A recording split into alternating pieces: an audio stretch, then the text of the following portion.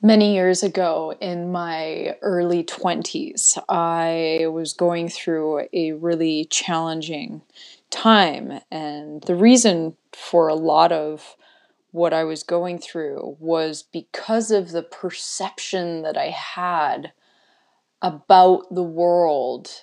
And for me at that time, nothing really was making sense. I'm sure that we've all experienced some level of distorted point of view or gotten to a point in our time when we no longer want to believe the perception that we have created. And what I mean by that is that there is something itching within us that is intuitively sharing with us that our current map of reality is distorted, or potentially that the map of reality that we have bought into is not truly ours authentically. And living in such a reality and living out of a perception of ourselves and the world around us that isn't conducive to our natural talents, abilities, and gifts takes its toll. It can almost drive you mad and not in a good way. So at that time in my life, I was searching, and a part of me was searching outside of myself. And it wasn't until I got to that point where I truly realized that nothing that I am searching for outside of myself is ever going to give me what I'm looking for. Because what I wanted to experience, what I wanted to feel, was that authentic presence of who I truly knew I am. And when I do my coaching, I I often share with clients, what what is your current experience with yourself? What feels really authentic? And what are some of the beliefs that potentially you think are yours, but are actually something that you've adopted from the external world, either due to socialization or your child rearing patterns, that has caused this conflict within your psyche that is offering you a distorted perception of reality? And I think that's a foundational question to ask yourself even right now. What is really authentic within you? What experience, or shall I say, what about your current experience feels really authentic to you? When you wake up every morning, are you choosing to go to a job or an environment that nurtures your talents, your gifts, your abilities? And are you using your natural talents, gifts, and abilities? Are you allowing yourself to express the nature of who you really are in the world, or are you playing small? And so on in my early 20s, I realized that a part of me was playing very small, and I could feel this very large energetic presence that was urging me to listen. And it took me a while before I actually started to lean in and listen to that presence, that intuitive nudge that kept showing up just about everywhere I went. Because everywhere I went, I didn't seem to be able to have the level of experience that I wanted, that peak experience of feeling fully present and fully alive. And so as time went on, I began to lean in more and more. And eventually, over time, after looking back and doing a lot of the shedding of the layers, or shall I call peeling back the onion to get to the authentic place within myself, I began to learn that there was a few steps in particular that were supporting me in becoming more assertive in who I was authentically and who I am authentically. And that there are certain steps that allowed me to become far more fully expressed and far more limitless in my personal thinking patterns and what I believed was possible for me. You know, the test of who you are today is really being able to look back at who you once were and loving both of the individuals that you were at any point in time, but more than that, being able to reflect and notice the significant changes of growth and peace and beauty that you have evolved into because you've made decisions or choices that were justice to your soul, I guess you could say, at a deeper level of choosing to be more authentic to yourself. Ultimately, that is what you are doing. You're peeling back the layers of the onion to get to the good stuff. So in doing all of that, I was able to pull out a model that I seem to have cultivated over a significant period of time, which today I educate as a part of my coaching practice. And this model is called the Vibrant Living Model. And it has 5 stages within it. And I want to share a little bit about that so that you can potentially adopt some of these practices and tools to support you in aligning with your higher self, aligning with that deeper sense of who you are, and beginning the practice of shedding layers that no longer serve you, shedding habits and behaviors that do not serve the best version of yourself. And by doing so, you start to really show up. You start to be more present in your day. You start to be more and more engaged. Enthusiasm and excitement almost just oozes out of you when you're in any environment. And this was a discovery that I personally made quite some time back. And it's something that you can adopt and begin to practice every single day to mobilize into a higher state of who you are. So the first step in the Vibrant Living model is health. And health, really by definition, is the absence of illness or disease, because let's face it, health isn't really a peak experience. Health is the basics, all right? It's being able to exist. If you are a healthy individual, you're existing. That's the definition of health, even if you go look it up. So as long as we're existing and we're here, then we can start to add the colors and the texture to mobilize and initiate transformation within ourselves. So the second phase of the Vibrant Living model is vitality.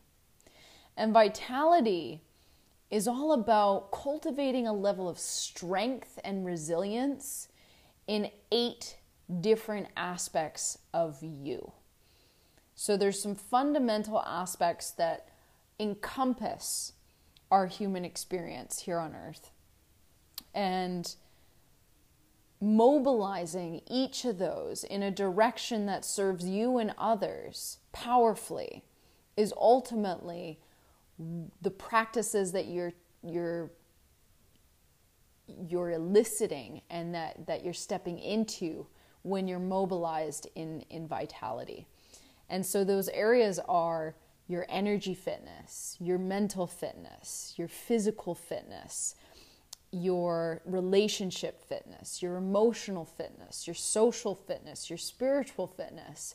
And then the last is transformation. And transformation is a process of accepting where you are now, acknowledging what you believe is possible for you, and then slowly through time, as you go through the moving process of your own evolution, bridging the gap between where you are and where you want to be or who you want to become in all those aspects of your life and of yourself.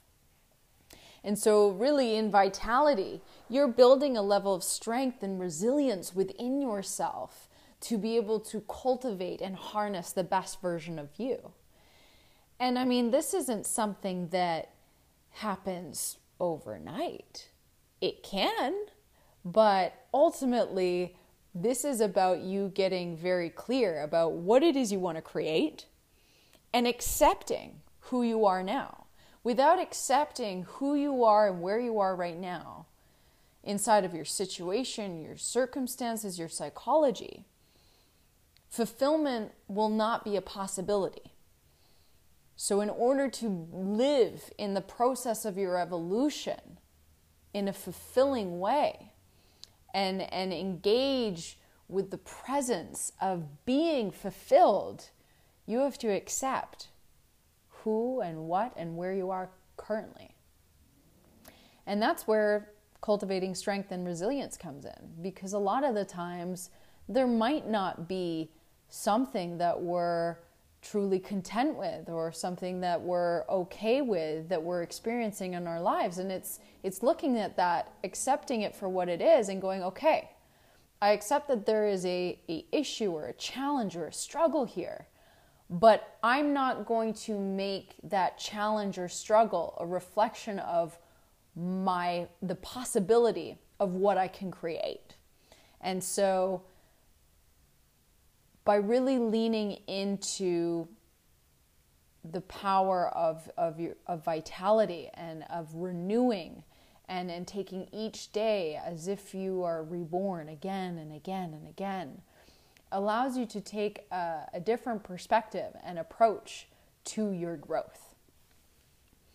And so once we get moving in our sense of vitality in multiple aspects of ourselves, what we do is we start to get in alignment. When we really begin to align with who we are at the depth of our authentic self, we start to really question and take inventory of our fears, beliefs that don't serve us, environments that aren't serving us. And we start to really think about what we'd love to be doing, who we would love to be around, and the types of experiences we want to create in our world from an authentic place rather than from a belief system that we may or may have adopted from 10 years ago or 15 years ago or within childhood that is holding us back. So as soon as we start to get mobilized in the direction of what feels natural for us, we start expressing vibrancy. And vibrancy is the act of being energized and fully alive.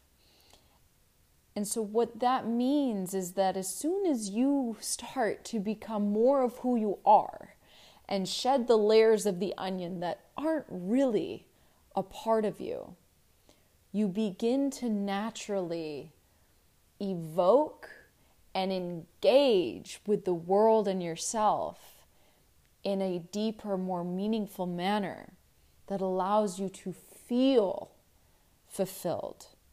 It allows you to express yourself more fully.